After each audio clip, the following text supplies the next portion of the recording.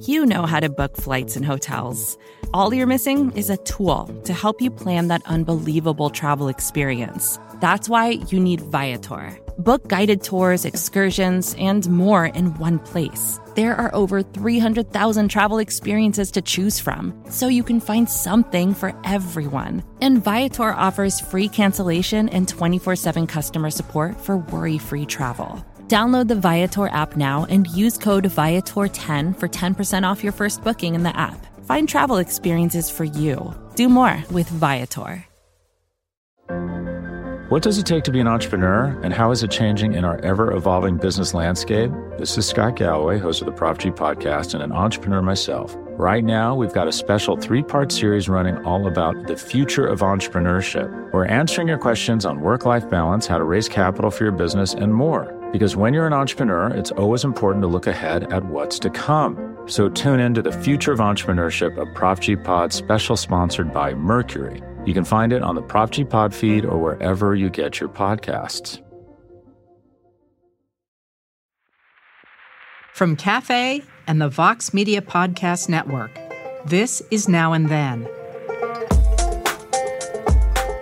I'm Heather Cox Richardson. And I'm Joanne Freeman. Today we're going to be talking about a topic that was raised by what some people are calling the Great Resignation. And by that they mean the fact that people appear to be leaving their jobs in great and even ever-increasing numbers. Some new data from the Labor Department actually confirms a trend that took hold during the pandemic, that some, apparently, 4.3 million people quit their jobs just in August, about 2.9% of the workforce. And those numbers are up from previous months. We began to talk about what does work mean to us in our lives and what has it meant over time.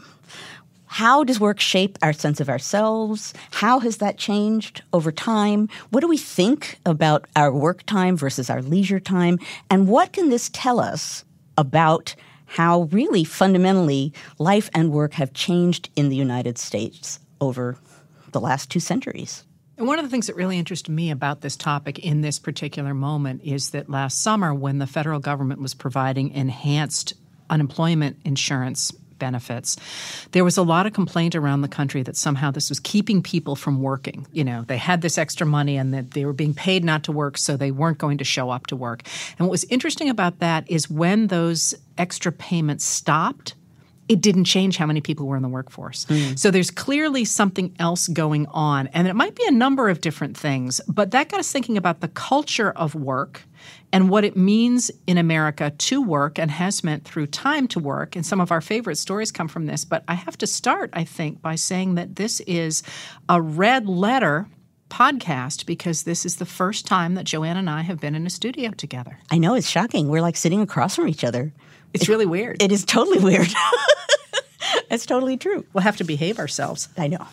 So if we're in this moment where we're redefining what work is, I think it starts back in your period. What does work mean to Americans, and how is that different than what it might have meant to people of other countries? Well, one of the values in early America that was pretty consistent, it really actually didn't matter so much what your politics were, but what was highly valued was independence, personal independence, that you weren't necessarily dependent on others. Now, for some folks, like I'm smiling because I'm now in the room with Heather and I'm about to say the words Thomas Jefferson. But Jefferson particularly didn't like industry, didn't like cities because he thought that they were pits of dependence, that people were dependent on each other. Farmers were independent workers. So personal independence in this early time of American history, some people probably actually took it for granted, but that was valued. That meant that you were independent and able to think for yourself. That's part of why property and land ownership was tied up with the vote, because the assumption was if you owned land, you're an independent-minded person who doesn't rely on others for your own good, for your own money, for your own well-being, so you will be able to think on your own. So for a long time, that's really what it was assumed to be. Now, obviously, personal independence is going to get complicated as we slowly see the rise of industry. Well, with the idea there that if you work for somebody else, you might be beholden to them, and therefore Correct. you wouldn't be able to participate in a democracy in the way that you ought to, because you couldn't protect your own interests. You would have to do what somebody told you to Correct. do. But not to pick on Thomas Jefferson, because, we don't do that in this podcast. You said that with a straight face. One of the things that's interesting to me about Jefferson and his emphasis on people working and how important that is that, of course, he's not doing the work on his plantations. And that brings up one of the interesting aspects of the meaning of work in America. And I emphasize that because one of the things I believe that the early Americans were concerned about was the idea that there might become a class that didn't think it had to work. And so they tended to emphasize that they were hard workers, that they were farmers. And those early images of George Washington where it shows him out in the fields, George Washington was not out in the fields, was he? Not working in the fields, Yeah. no. I mean, this is like, at one point Jefferson writes in a letter, I am a nail maker. Well, no.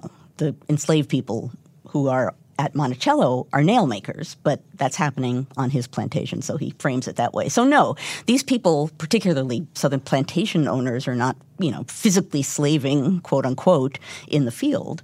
You could say that merchants and men of business in some ways are working. But it's an interesting thing about early America that on the one hand, being a sort of leisured class and not having to work has a certain panache to it. On the other hand, you really don't kind of want to be that person. And both of those things are there at the same time, I think, among the elite in early America. I love your story of George Washington both riding out in his carriage with his livery and his matched horses, and then later on in the week making sure he's just walking around the streets like any dude. Oh, yeah. Every day at the same time in the afternoon, he walks around in the streets literally to prove that, as you put it, he's just like every other dude, that he's just a person. He can walk in the street, and he gets fan mail for that because the message of that is very clear. So, yeah, it's kind of a mixed message. But work is very important to the early Americans as part of their identities as Americans in a democracy.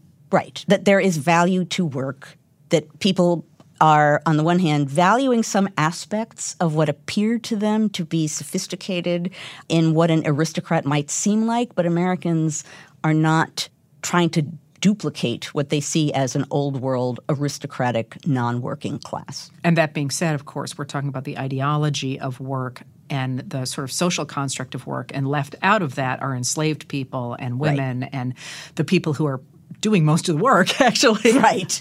But that construction of work is really what we're talking about now in this particular moment is what does work mean as an American in this moment, but working through what it's meant in the past, I think maybe tells us a lot, because you've got this early construct and then it's going to change in the early republic.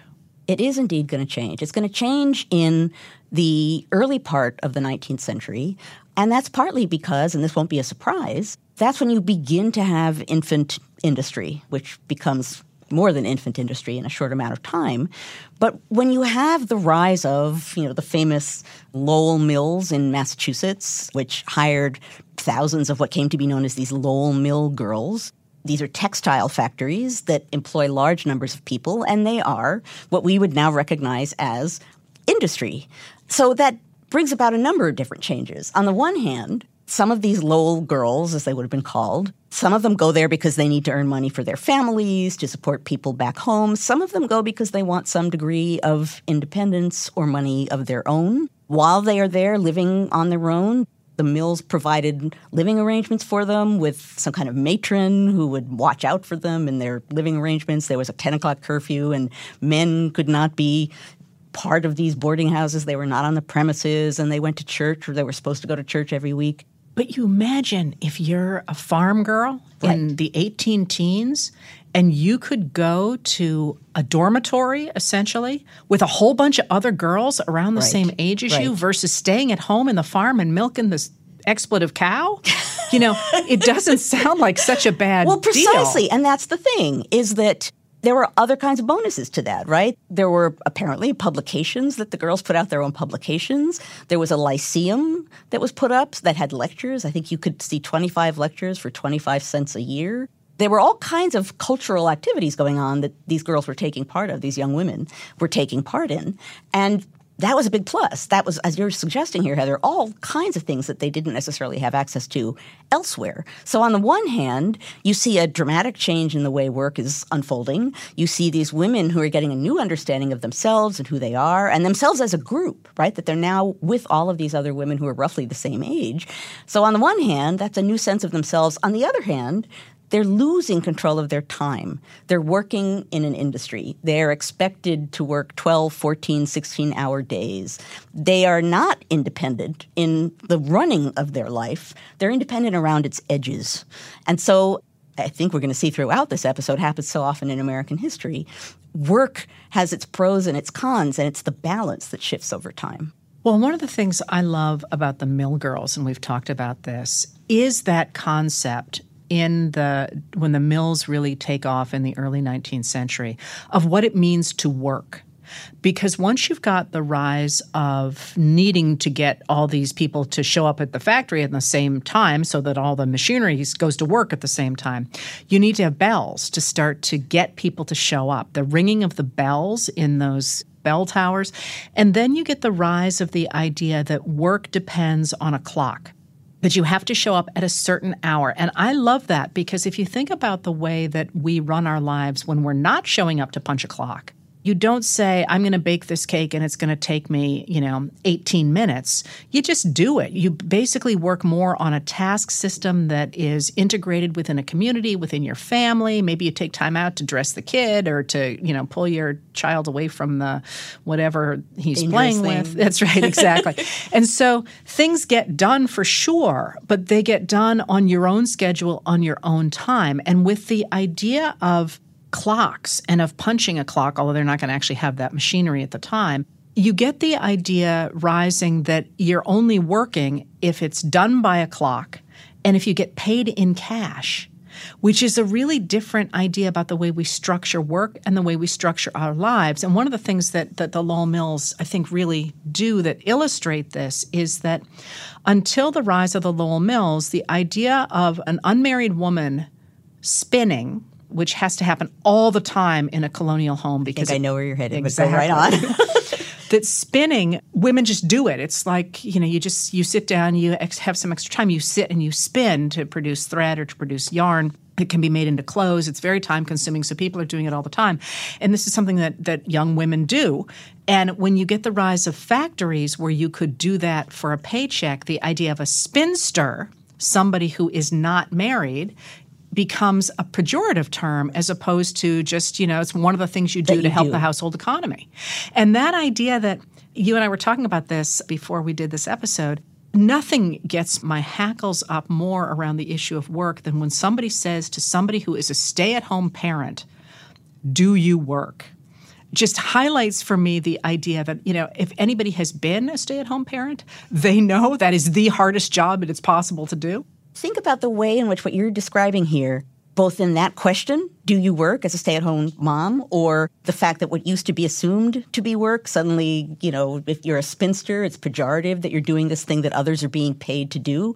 Think of the ways in which both of those things, and factories generally, and clocks, are divorcing people from the absolutely most natural thing that they can be doing, right? So before clocks and factories, it's the seasons and the day and the sun rising and setting that decides when you're doing things or how you're doing them or how they're supposed to be done.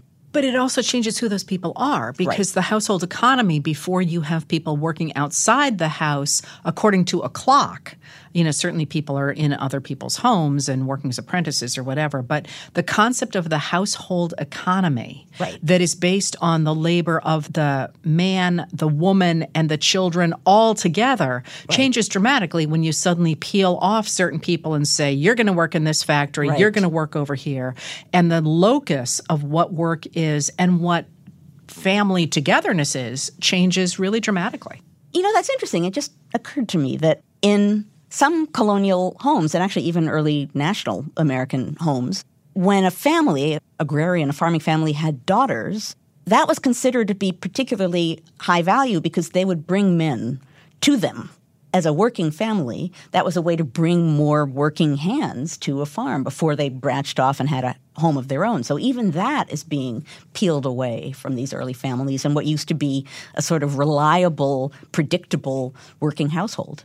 And I'm also thinking about the fact that, the words we used to have for the passage of time, the country words, there's so many different words for evening, for example, because you didn't do things according to a clock. So you would do things in an evening period for which we had 7 or 8 different names. And of course, now many of those are gone. It's just making me think, I live on the water, and over the course of the year, you can see the sun move back because there's nothing in between us and the horizon. And it's something that until I moved there, I'd never really realized that I can literally tell you where the sun will be in August versus where it will be in January. And, if you lived that way the whole time, you wouldn't need a clock. You would say, oh, it's getting to be time for us to think about planting potatoes, which was a big thing in Maine. They planted a lot of potatoes. But that brings up what happens with the rise of industrialization and the changes that makes in American concepts of work, as not only the people like the Lowell Mill girls.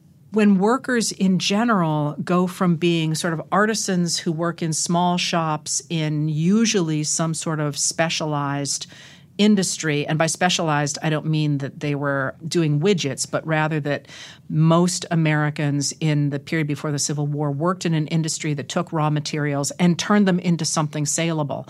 But if you were, for example, somebody who was a shoemaker or a candle maker, the shops tended to be very small.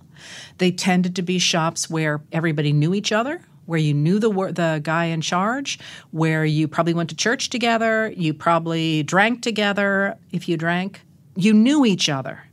And that's really going to change dramatically in the mid-19th century. Right. And you're saying you knew each other, meaning you knew the person in charge of that small shop, and then also people who were making the same kinds of goods also had a sense of shared identity and shared craft and shared pride in the sorts of things that they were creating. And there was a sense then, at least historians have argued, and certainly anecdotally it seems to be borne out, that there was much more of a continuing sense of communal work. That is, if your husband was sick and you couldn't show up to work, they understood that. That was like, I know he's dying, so take your time or whatever. Or there was slack built into the system that helped to keep conditions relatively palatable for white workers. And that's going to be a really important transition that they go through. The same, of course, is not true for enslaved workers. For 19th century white workers who go from small towns to working in these increasingly growing factories, there's a critical question which does include the whole question of enslaved labor, and that's the relationship of individuals to work. When work becomes extractive, as it is in the American South or in the American West, or is these large, highly capitalized, really big industries. And for the second half of the 19th century, or really from the 1850s on, when people are critiquing the use of labor in these highly capitalized professions where individual skill is far less important than simply showing up to put the glue on the box or sew the seam or feed the furnace, that's going to change the way Americans think about the relationship between individuals and work, employers and capital.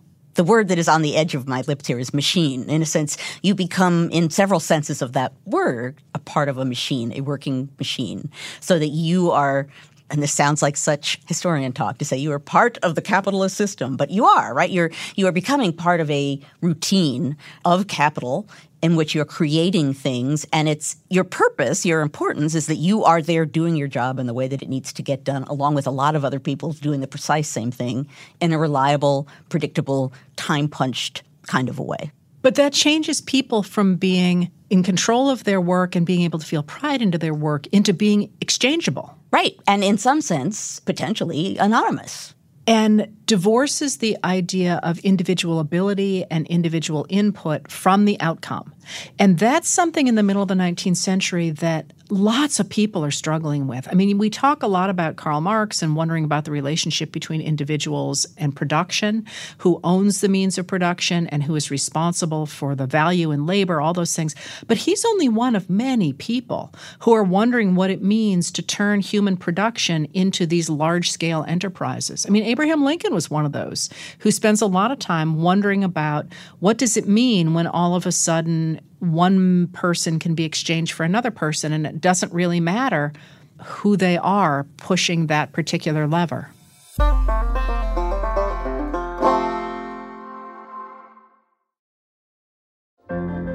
What does it take to be an entrepreneur, and how is it changing in our ever-evolving business landscape? This is Scott Galloway, host of the Prop G podcast and an entrepreneur myself. Right now, we've got a special 3-part series running all about the future of entrepreneurship. We're answering your questions on work-life balance, how to raise capital for your business, and more. Because when you're an entrepreneur, it's always important to look ahead at what's to come. So tune in to the Future of Entrepreneurship, a Prop G pod special sponsored by Mercury. You can find it on the Prop G pod feed or wherever you get your podcasts.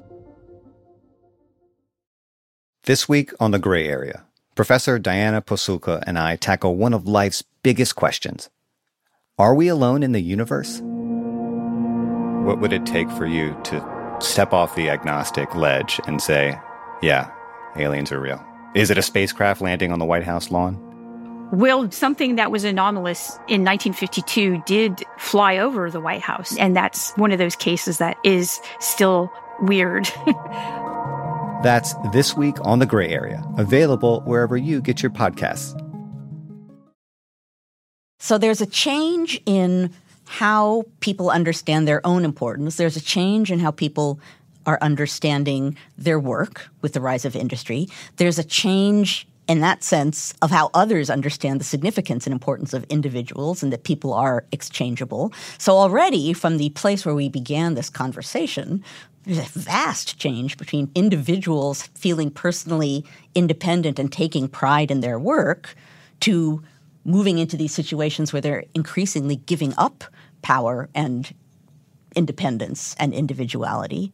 In a sense, that sounds very modern to us, that we're sort of heading into modern territory. How does that trajectory move forward?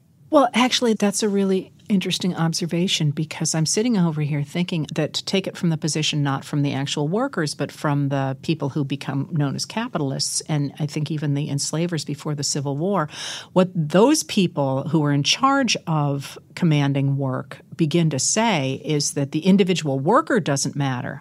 What matters is that the individual workers produce so much that we can amass that money and move the entire country forward. So yes, we're going to have to break a few eggs, but isn't the omelet yummy? Of course, the workers see it very differently. And pretty quickly after the Civil War, they begin to say, first of all, that they want to have more control over their wages and over their hours and over their conditions.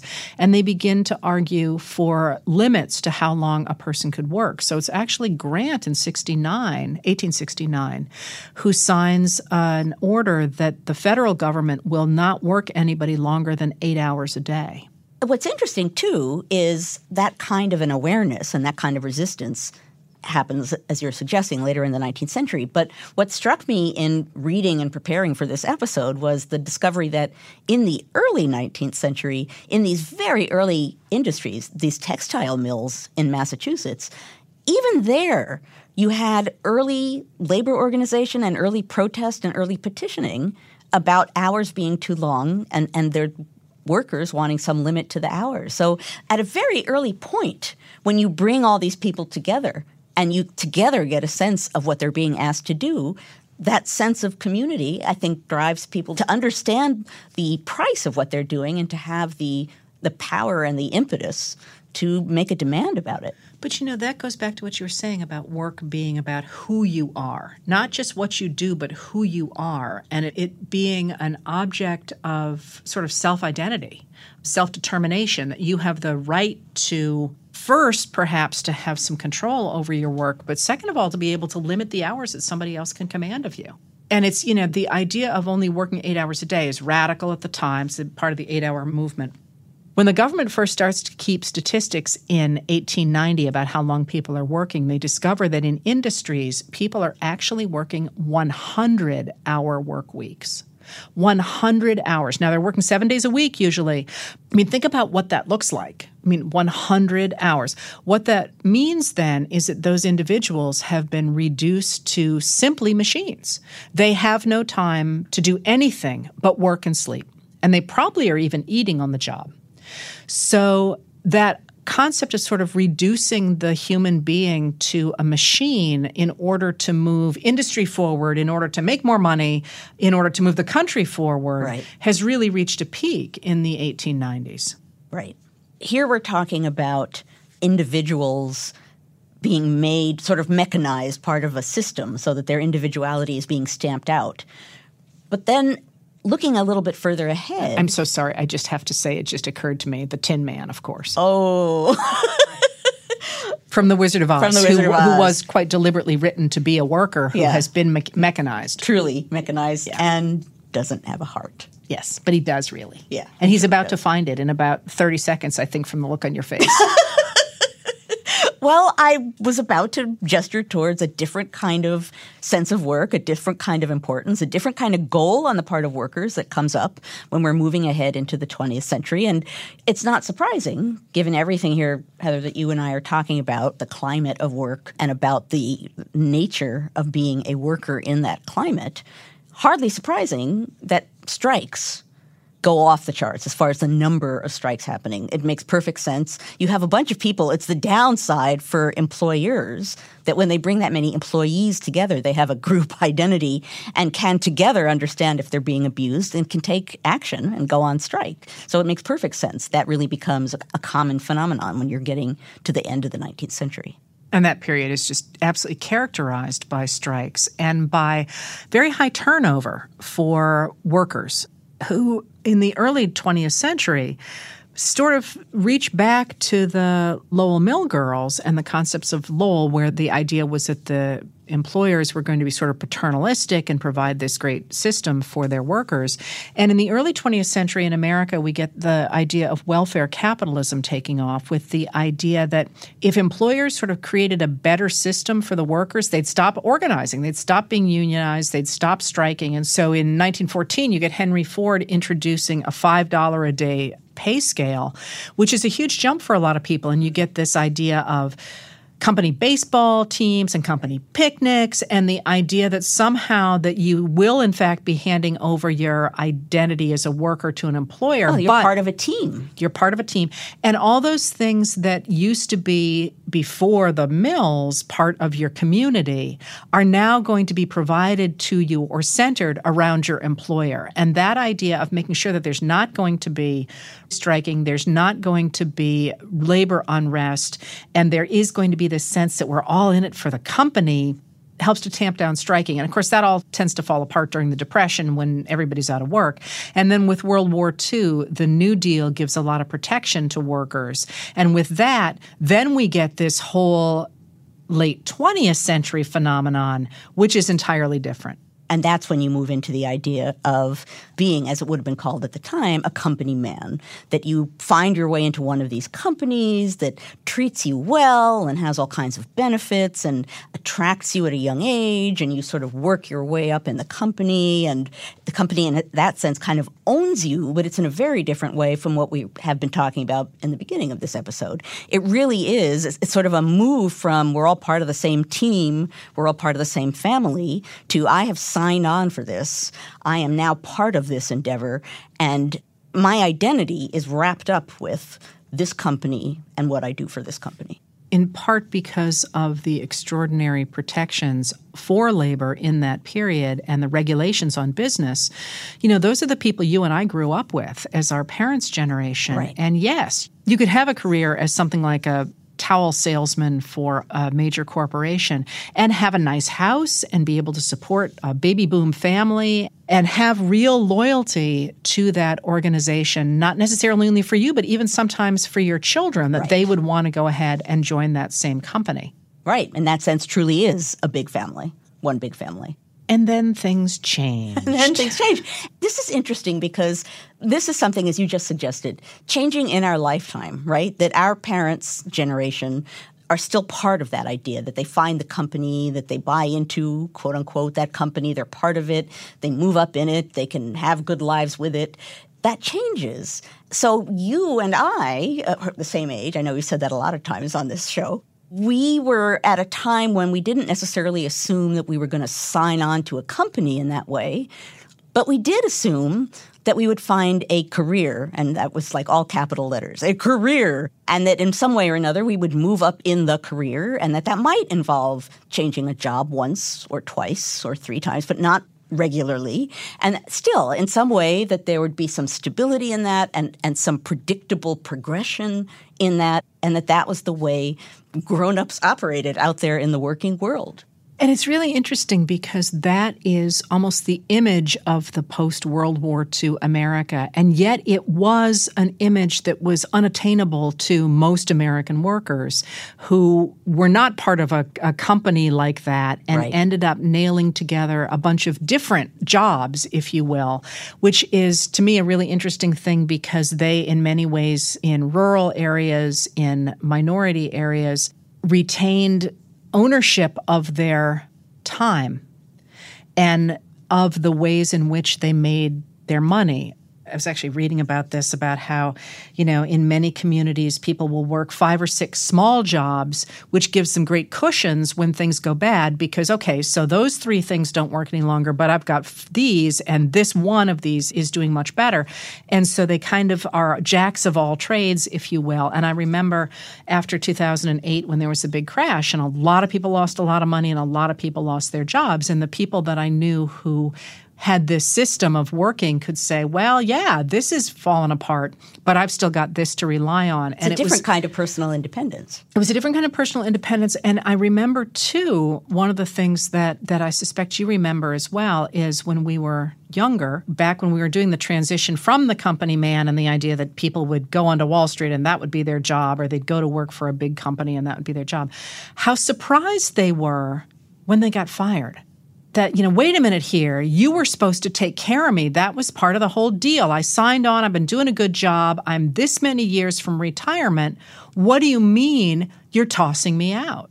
And particularly when that happens on a mass scale, right? Particularly when it's not that you've done something wrong and you're being fired. It's that, I was actually once part of a mass firing in which a whole chunk of a company that I worked for was fired on the same day. And they filed us into a room in groups and then told us in groups that we no longer had a job. And it was quite something, because I'd worked there for a while, right? And I had come back from lunch and didn't have a job. Maybe it's the first time in that kind of a job, and an office job, that I felt that, as we've been saying, exchangeable, right? That I was just a sort of level of middle-ranked employee that, they were going to keep the important people and they were going to keep the workers, and all the middle people, they just decided, we don't need you anymore. We fired you. It was a strange thing that changed my sense of myself and where I worked and what my importance was. And there were a lot of people who made that same realization that the company loyalty was not being reciprocated after the 1980s. Right. And when we think about where we are in this moment today, it seems to me that probably has a lot to do with where we are in the wake of this pandemic and this changing concept of work and this great resignation, that so many people who believed initially about the idea of the post-World War II idea of the company and loyalty to the company, and the company would pay you back. That, I think, is largely gone. Yeah.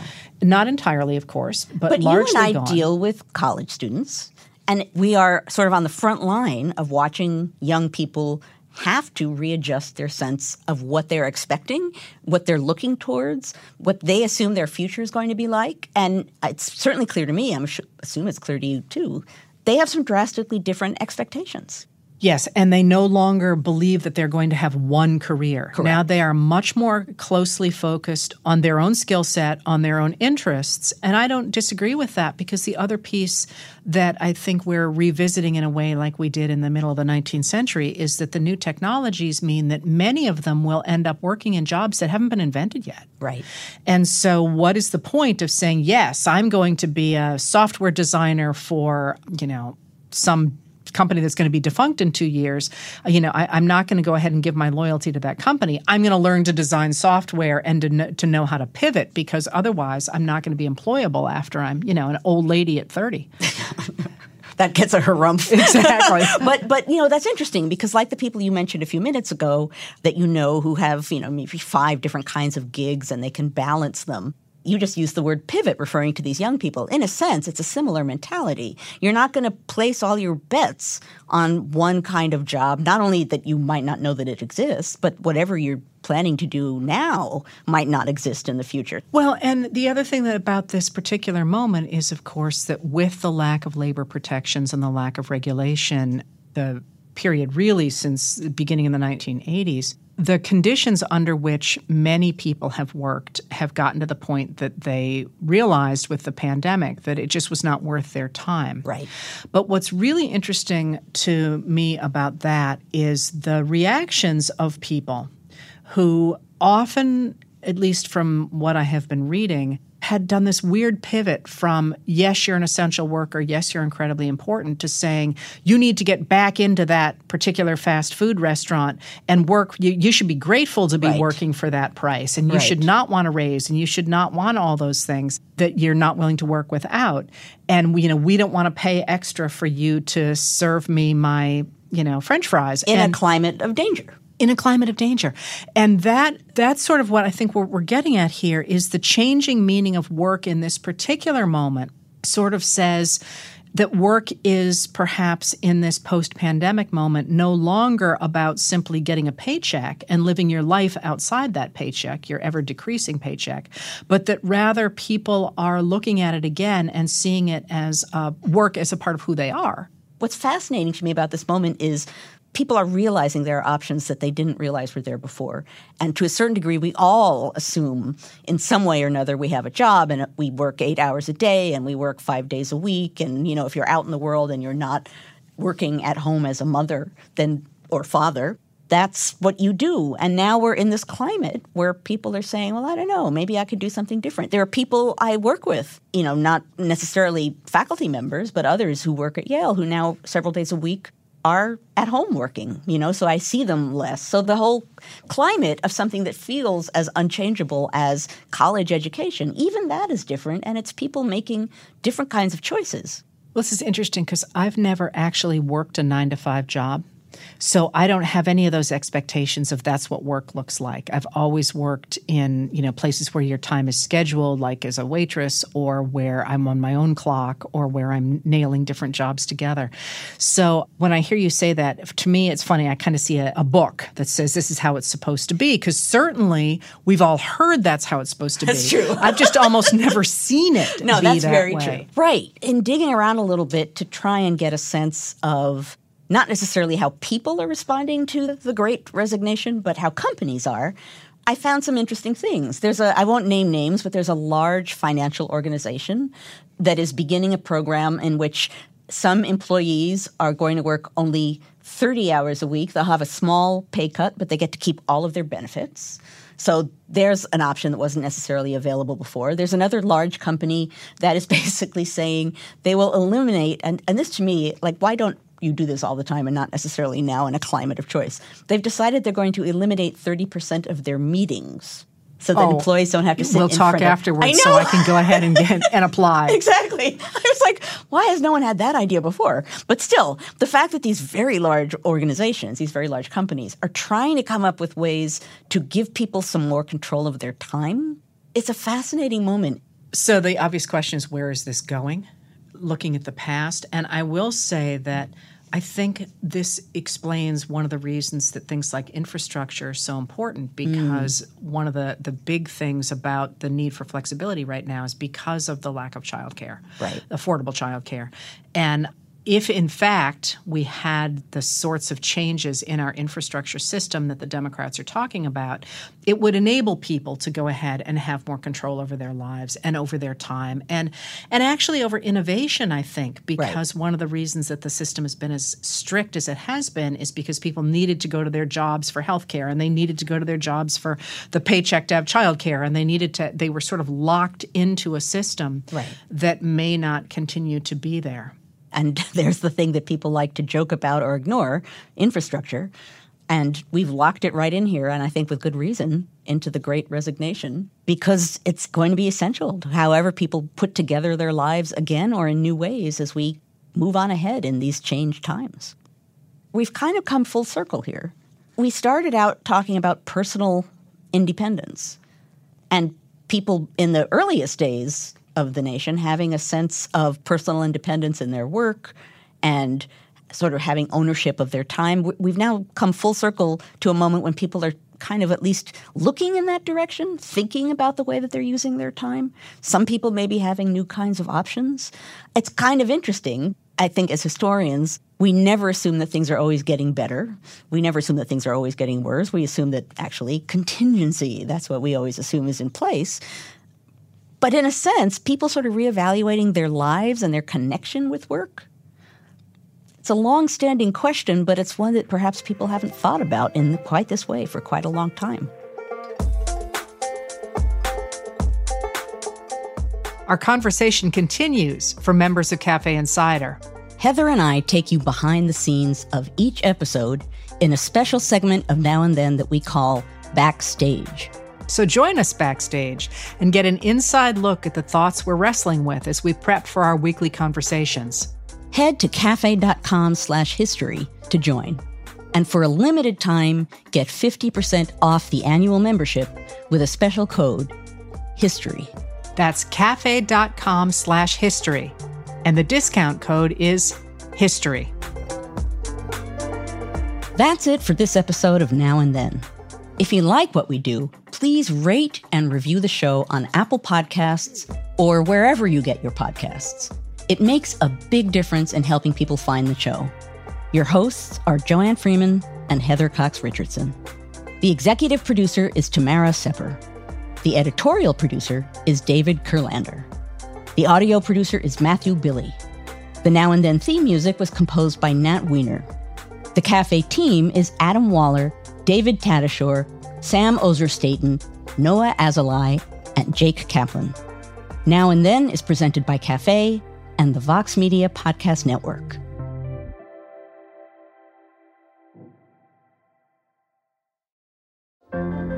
What does it take to be an entrepreneur, and how is it changing in our ever-evolving business landscape? This is Scott Galloway, host of the Prop G podcast and an entrepreneur myself. Right now, we've got a special 3-part series running all about the future of entrepreneurship. We're answering your questions on work-life balance, how to raise capital for your business, and more. Because when you're an entrepreneur, it's always important to look ahead at what's to come. So tune in to the Future of Entrepreneurship, a Prop G Pod special sponsored by Mercury. You can find it on the Prop G Pod feed or wherever you get your podcasts.